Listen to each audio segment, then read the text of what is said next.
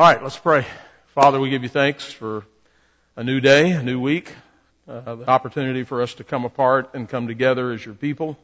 Help us now as we study your word and think about what your purpose is for us as a congregation, as a community, as a communion. And we pray these blessings in Jesus' name. Amen. Starting a new series today titled Life in Our Community. And I want to begin with a couple of things, reading Proverbs 18:1. A man who isolates himself seeks his own desire. He rages against all wise judgment. Pretty powerful proverb. Gives us two warnings. First, if you're isolating yourself, you're selfish. And second, you're not very smart. You rage against all wise judgment. So let me begin this series, and it's going to go for several weeks with some acknowledgments. Your pastor is basically a hunter-gatherer. I read, I listen, I learn, I glean from a multitude of teachers, and I've been doing it for a long time. I have their lessons and sermons and books and friends. And I thought about this analogy. It is like being given a great recipe. Then you go to the market and you shop for the best ingredients, and you come home and you put it together for a meal. And so I have a library full of recipe books. Of course, the cook brings some of his own experience, his skill, artistry to the process to give the dish his particular spin and to add to the process. There should always be thoughtful additions and subtractions and a large helping of love and labor.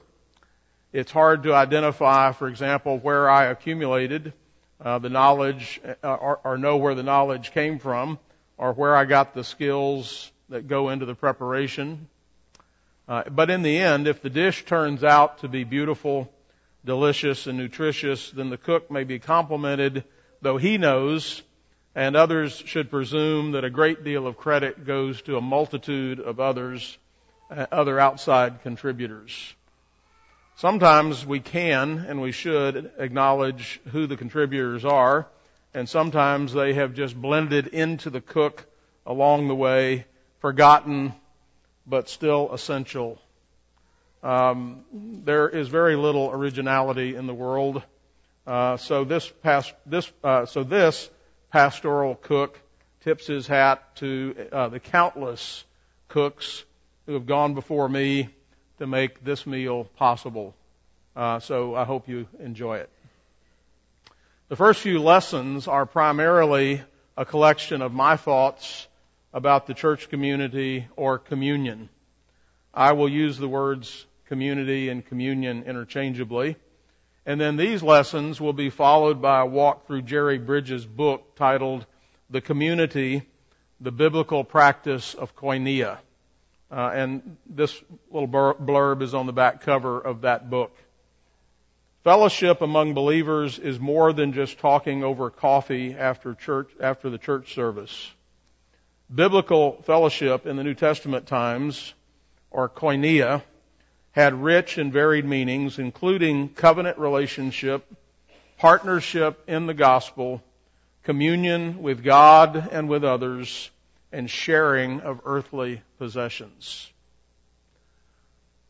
Over the last 25 years, God has gathered this community, Grace Covenant Presbyterian Church, this communion, and it is an odd collection of human beings with a variety of backgrounds, ages, and experiences and gifts. Some have been here from the beginning.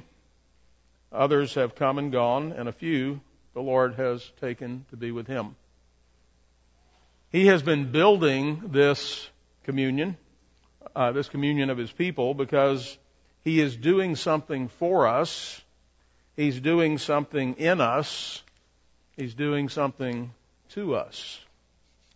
Moreover, He has called us as a communion and a community to be an outpost of His kingdom and to be a people that are zealous of good works. He hasn't called us to be spectators or to be tag-alongs, but rather to be fully engaged participants in the community of believers. Fully engaged. To be dedicated to Him, to be dedicated to one another. Now this is long, hard work when done right, just as any family requires long, hard work. Starting a family and maintaining a family are two different things. Weariness, laziness, selfishness, busyness, and many other things can cause us to grow dull and to grow lethargic. The Apostle Paul exhorted the Galatians in Galatians 6, 9, and 10, and let us not grow weary in well-doing, for in due season we will reap if we don't lose heart. Therefore, as we have the opportunity, let us do good to all, especially to those who are of the household of faith. So, obviously, the Galatians were suffering from this. Again, long, hard work to be a community, to be a family.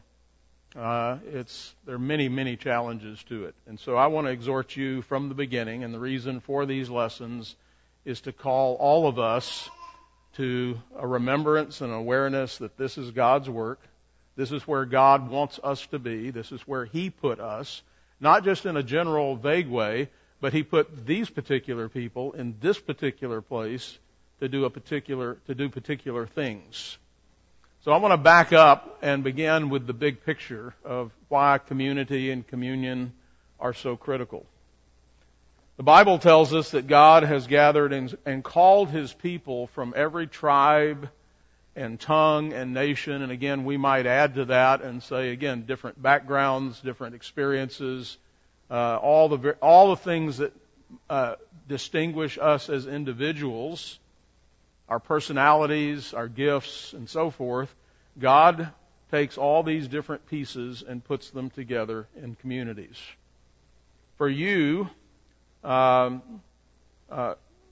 is talking about Jesus in Revelation 5:9. For you were slain and have redeemed us to God by your blood, out of every tribe and tongue and people and nation.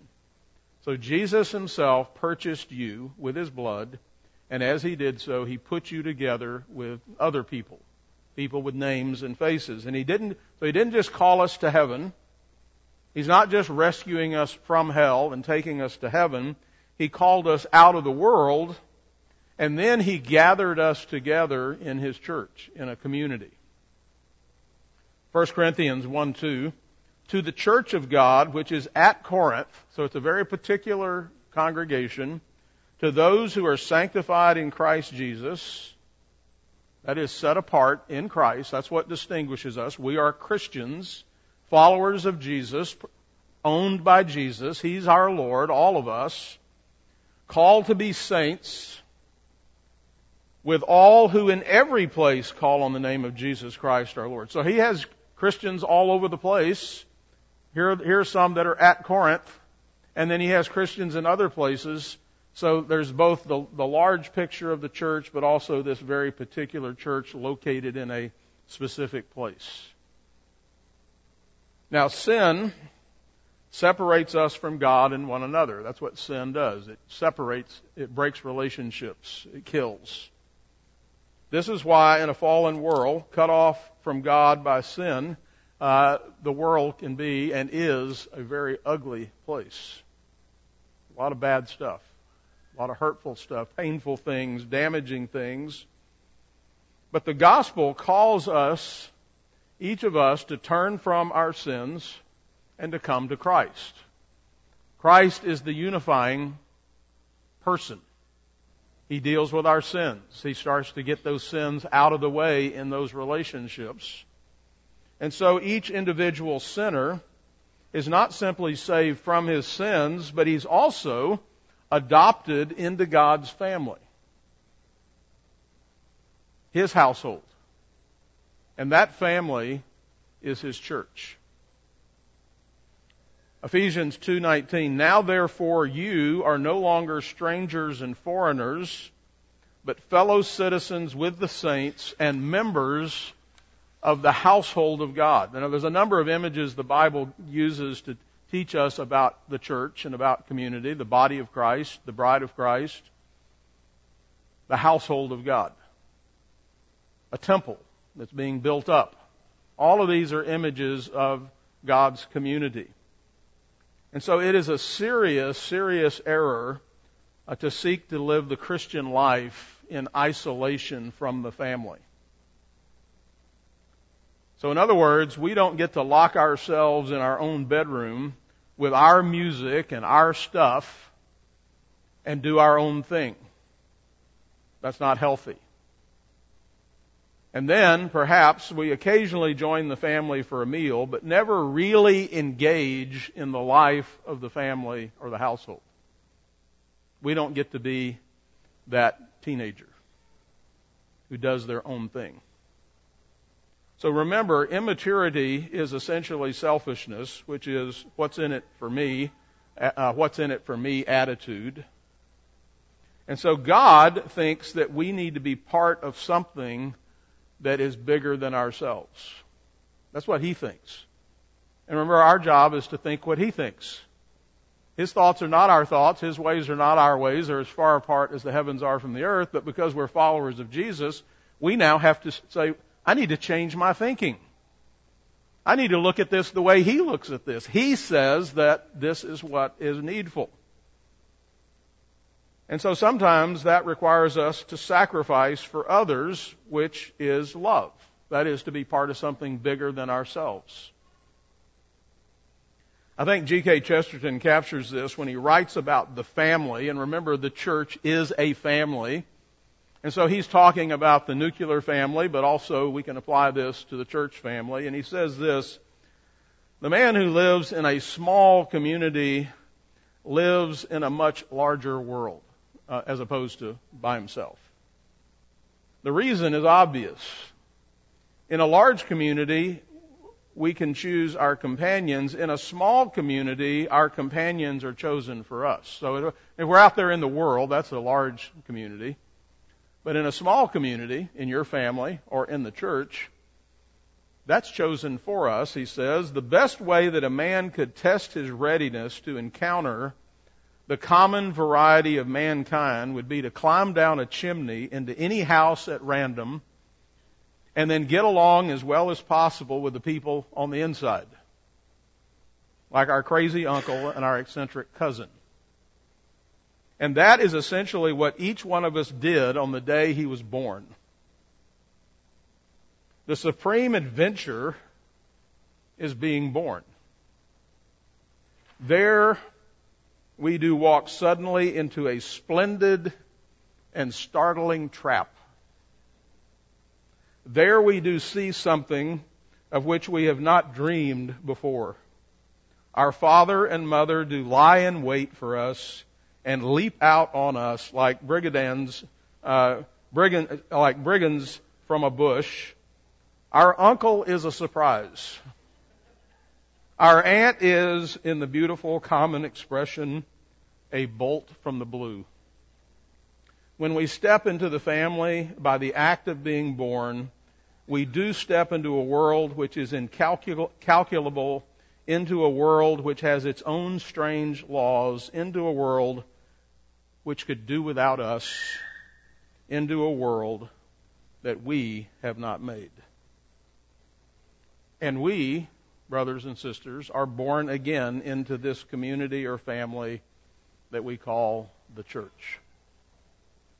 Christ died for the church, and we have been redeemed by Him, that is, bought by Him out of slavery, redeemed by Him, and made members of His family.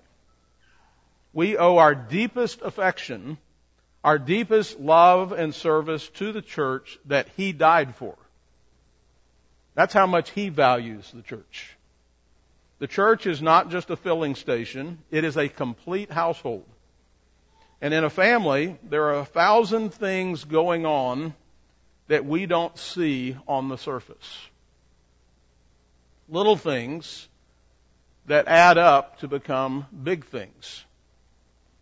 These particular people, the ones sitting around you right now, these are the ones that God has specifically chosen to put you with, to love and to serve, every one of them, and they have names and faces.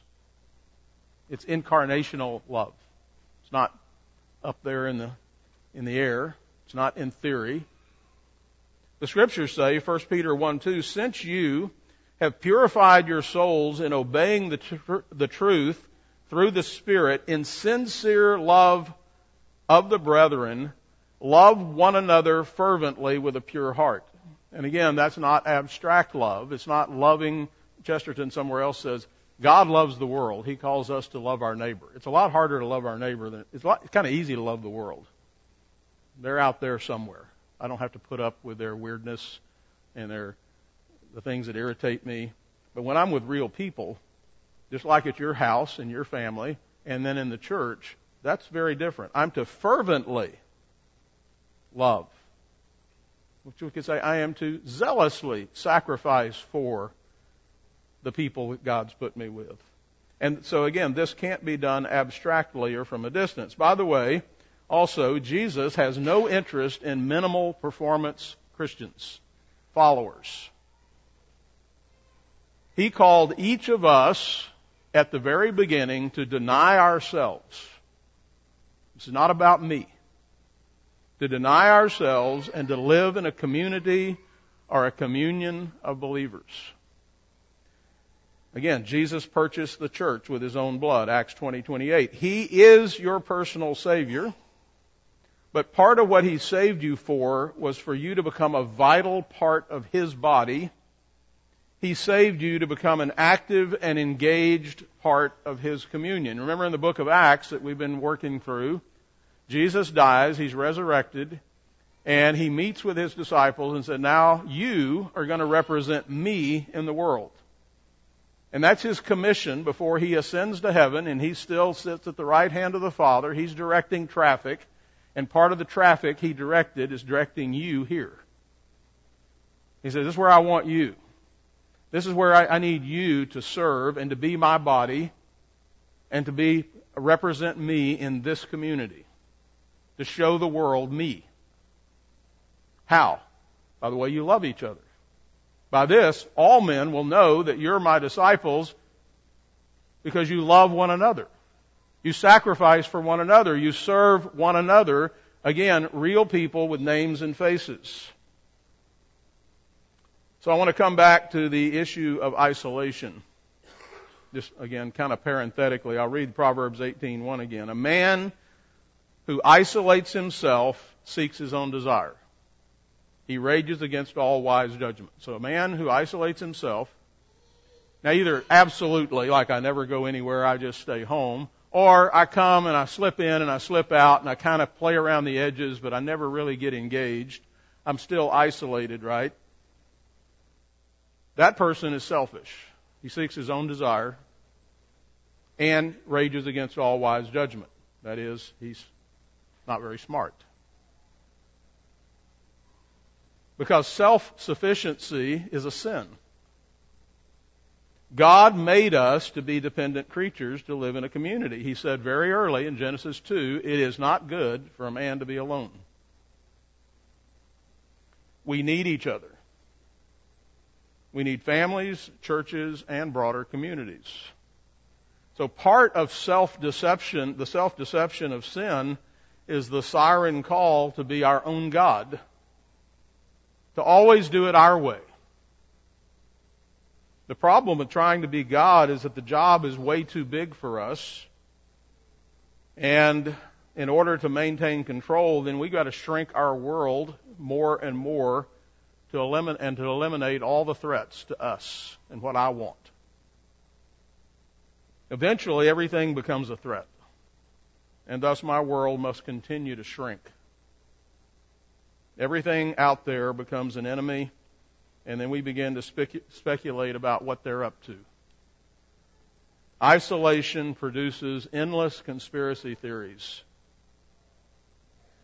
Proverbs 11:14 tells us that in a multitude of counselors there is safety. But God knows that we need one another more than we think we need one another. So if we isolate ourselves, or as we isolate ourselves, we find it increasingly hard to feel loved, and we forget how to love. Loving means doing a whole bunch of things you don't want to do. I don't really want to go. I don't feel like going. I don't really want to do that. That's not my favorite thing. Yeah, well, get over it. This isn't about you. It's about other people. It's about the kingdom of God. It's about you laying down your life for others. That's what love is.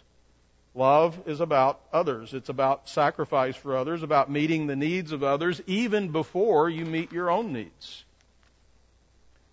Pastor Tom Carson, who is the father of D.A. Carson, some of you are familiar with Carson, describes a situation, and I have seen this numerous times over the years, where someone complains that I don't have any friends at church, or I just don't fit in. And so apparently he was doing that when he was a teenager. He said, when I was in my mid-teens and going through a phase when I wanted to pull away from meetings, both local and regional, I pouted. Those who attended didn't have my interest. And all they cared about was themselves and much more of the same. My mother, sitting quietly at her treadle sewing machine, quietly quoted 2 or 3 proverbs and then added, "He who would have friends must show himself friendly."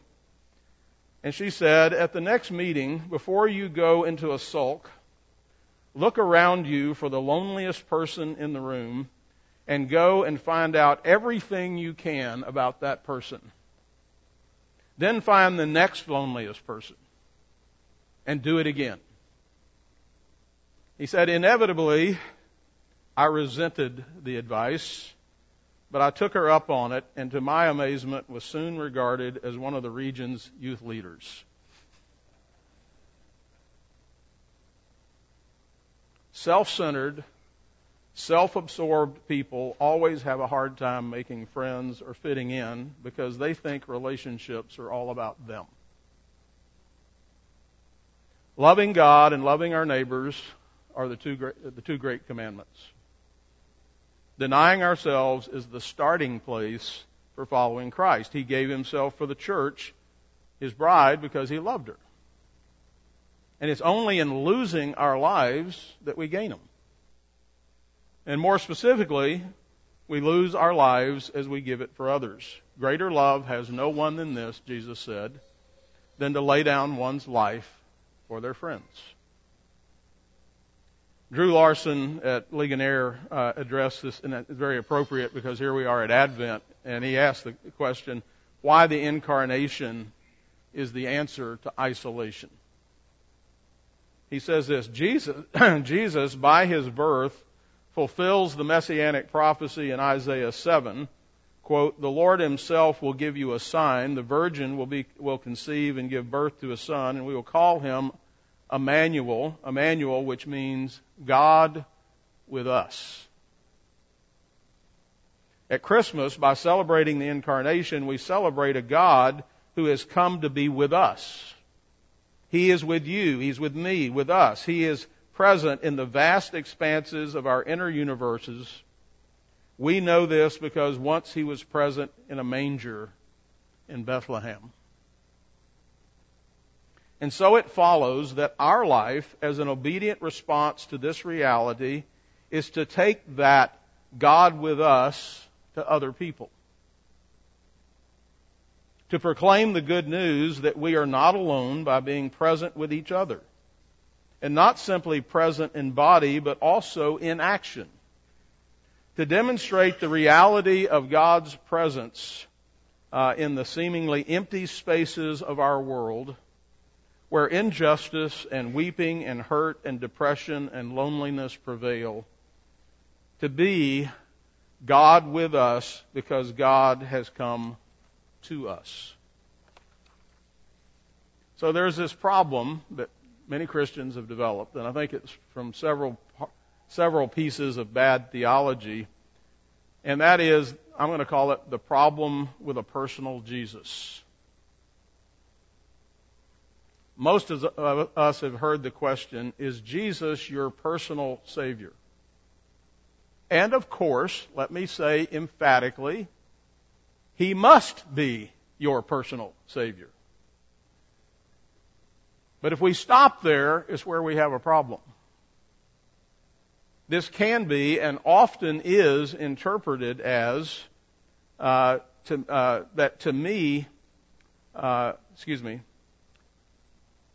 this can be interpreted to be that He is your private Savior. This can easily become a slippery slope, that meaning this leads to that, and soon there becomes the false notion that I don't really need the church since I have Jesus in my heart, and that's all that really matters, right? All that other stuff is okay, and some people like it better than others, and it can be good sometimes, but as long as I have Jesus as my personal Savior, that's all that really matters. That's terrible theology. It's contrary to what the Bible says. Jesus is the King of a kingdom, and you are part of a kingdom. There's another great temptation for those who want to reduce their faith to the simplest terms. And this amounts to, what is the least thing I can do and still get to heaven? Because that's all that really matters, right, is getting to heaven. As long as I'm going to heaven. Or how can I do most of what I want to do and still go to heaven? Sometimes this comes down to a self-evaluation of whether I think I'm a good person. At least I'm a good person compared to other people. But in the evangelical world, there are at least two wrong ideas that create enormous negative consequences. The first one I just mentioned is the idea that if you've asked Jesus into your heart and He's your personal Savior, then that's all that really matters. Your ticket has been punched. It's all about you and Jesus. You're in now and you can coast. Once saved, always saved. The second problem is a false dichotomy of the visible and the invisible church. It is assumed that of the two, the invisible church is the real church, and that means that's all that really matters. So I got Jesus as my personal Savior in my heart. That's all that really matters. I guess the other thing that really matters is I'm a member of the invisible church. Because we have two churches, right? A visible one and an invisible one. So both notions, these two notions, cause serious problems, and they're both half-truths. And what's a half-truth? A lie. The first half-truth denies the corporate nature of salvation. Acts 20:28. The Holy Spirit has made you overseers, speaking to elders, to shepherd the church of God, which He purchased with His own blood. That is not an invisible church that the shepherds are overseeing. And it's not an invisible church that He purchased with His own blood. It's a very visible church. The second half-truth divides the church into two and forces us to really choose between them. We might not self-consciously think about that, but inevitably the invisible abstract church becomes the real church.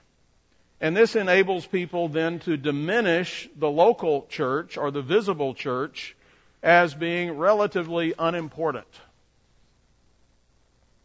Soon, these views produce folks who think they don't need the local church at all.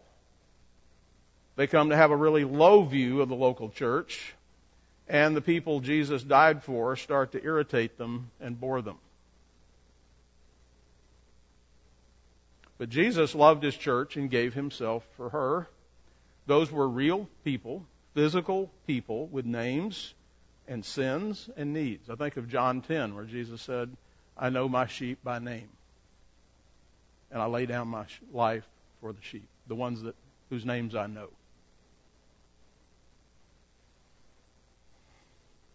But there are many who don't think they need to trouble themselves with loving those same people. If they come to church at all, it's to be seen, not truly known. And if they certainly don't want all the trouble that comes with actually knowing, serving, and loving people that are hard to know and love. Let's keep it superficial. Howdy, how you doing? Good to see you. We walk right by.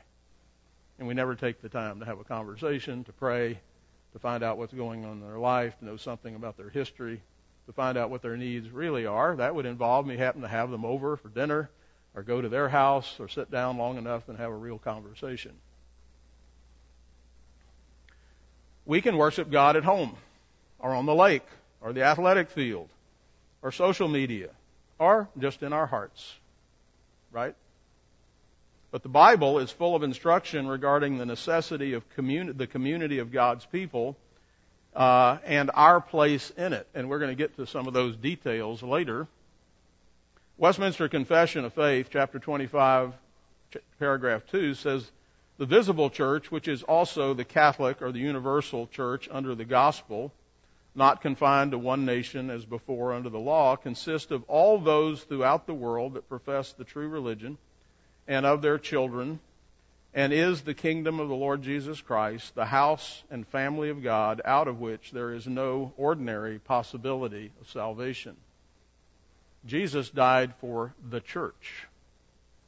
And if you think of the picture of this sanctuary is the picture of the belly of a ship, like Noah's Ark. And it's to be a picture of us being in the church, being in the body of Christ, being part of that body that He died for. Kind of like being on an airplane. Okay? And the plane's going from here to there. If you're not on the plane, you're not going. The ordinary place where God works is in His church. And we're part of it. He's not out just doing this individually. Joel Beeke, Pastor Joel Beeke writes this. He says, "Sometimes people find the distinction of visible and invisible to be confusing with regard to the church. Are we talking about two different churches? By no means. Perhaps an analogy would help. An old Dutch divine, Wilhelmus A. Brakel, compared it to the soul and body of a man. We recognize that human beings have an invisible aspect and a visible aspect to their lives. The soul is hidden within the body, but we do not divide the soul and body of a living man. We do not expect people to walk around as souls without bodies, nor do we say that a body without a soul is really a man, because it's just a corpse. In the same way, we recognize that the church has an invisible and a visible aspect. The invisible church is hidden within the visible. But we do not divide them into two churches. The claim to be part of the invisible church while having nothing to do with the visible church is as plausible as spirits walking around without bodies, and almost as frightening.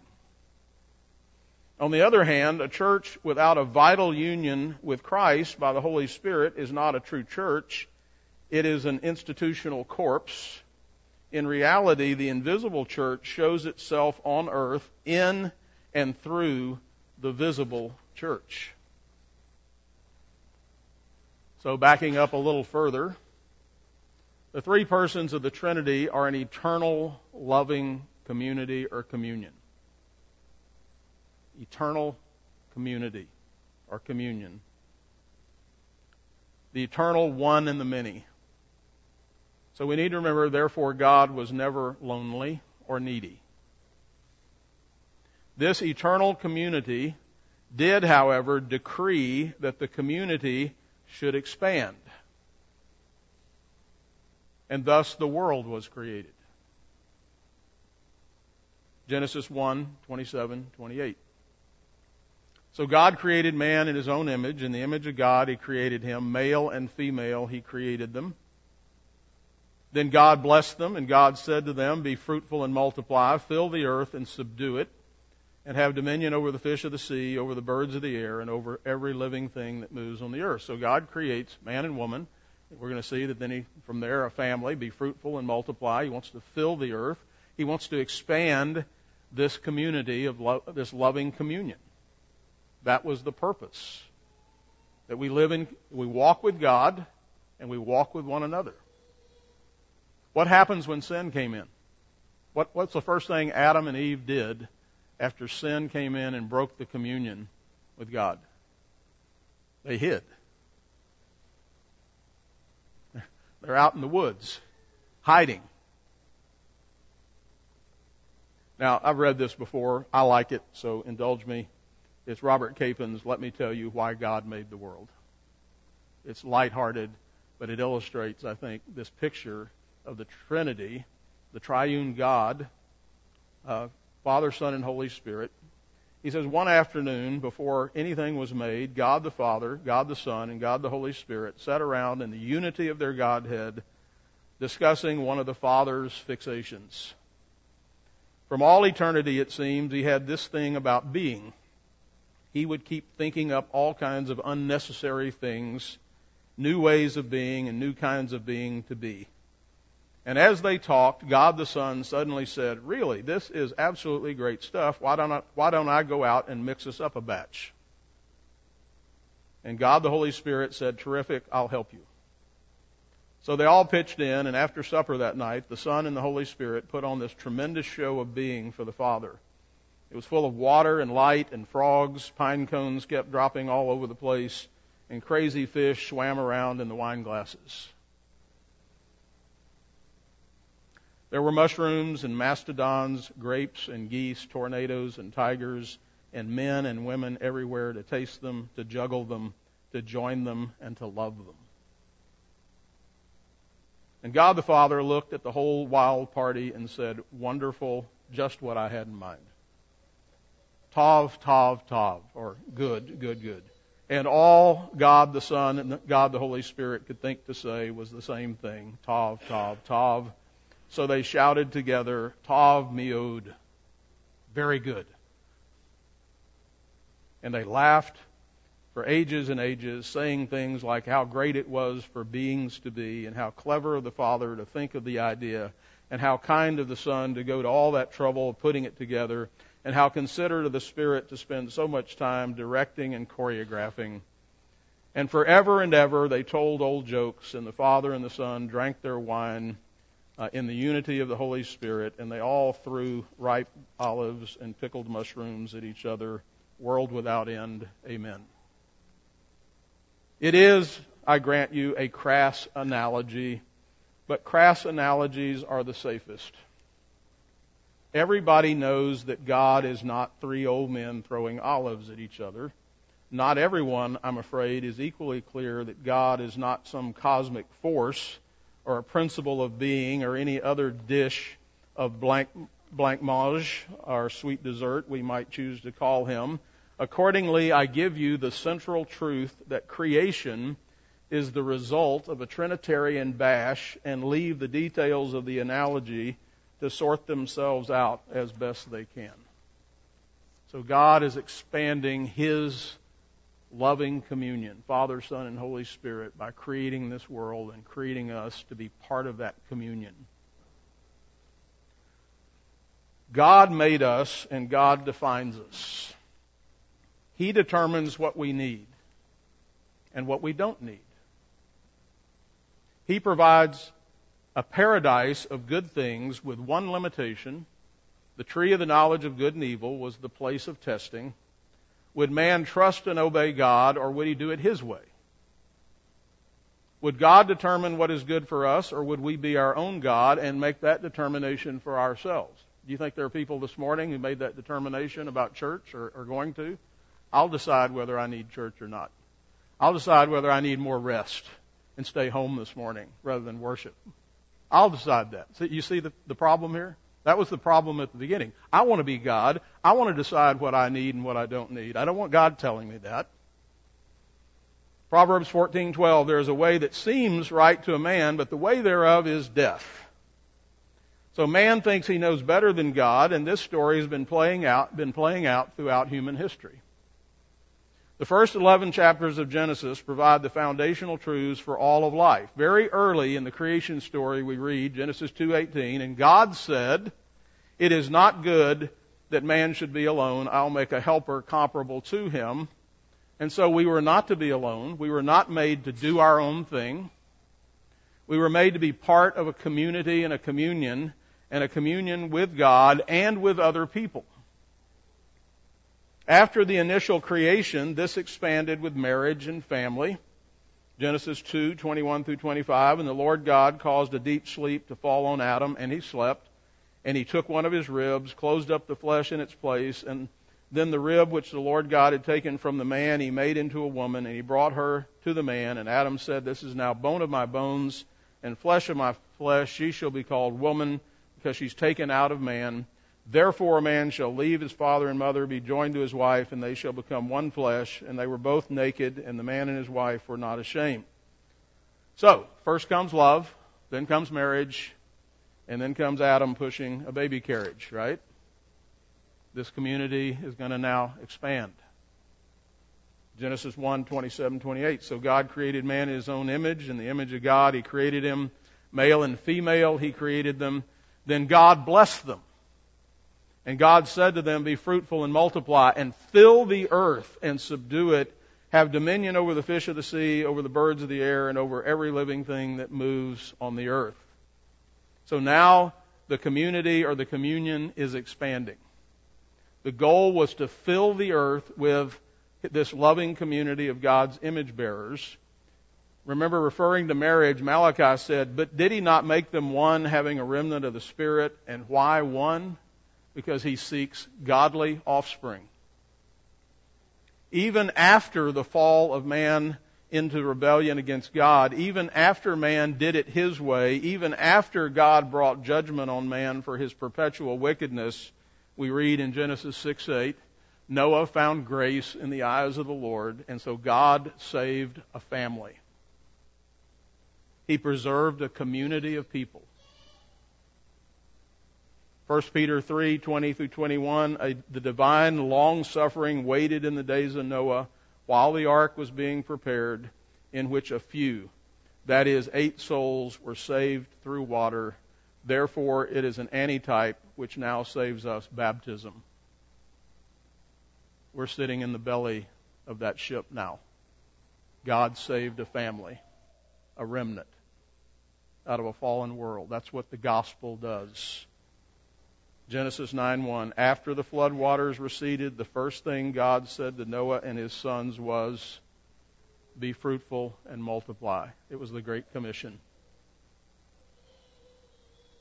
So God created us after his image to live in community and to not be alone. Marriage and family are small communities, but as we will see, community doesn't stop there. Nevertheless, it is a good place to start and understand the benefits of community and communion. Father, we thank you for your good gifts, for telling us what we need, not leaving us to ourselves, because that would be unwise judgment. Help us, Lord, not to be selfish, to seek our own desire, but to understand we've been called to something much greater, bigger, better, that you have put us here. You put us next to these people to love, to serve, to be fed, to be helped, to be encouraged, so that we could march together to Zion as your people. Bless us now as we come before you in a few moments to worship you corporately, together, as we sing, as we pray, as we sit under your word, as we confess our sins, as we receive your absolution, and as we culminate by coming to the table of communion, where we remember who you are, what you've done, who we are, and why we're here. We pray in Jesus' name. Amen.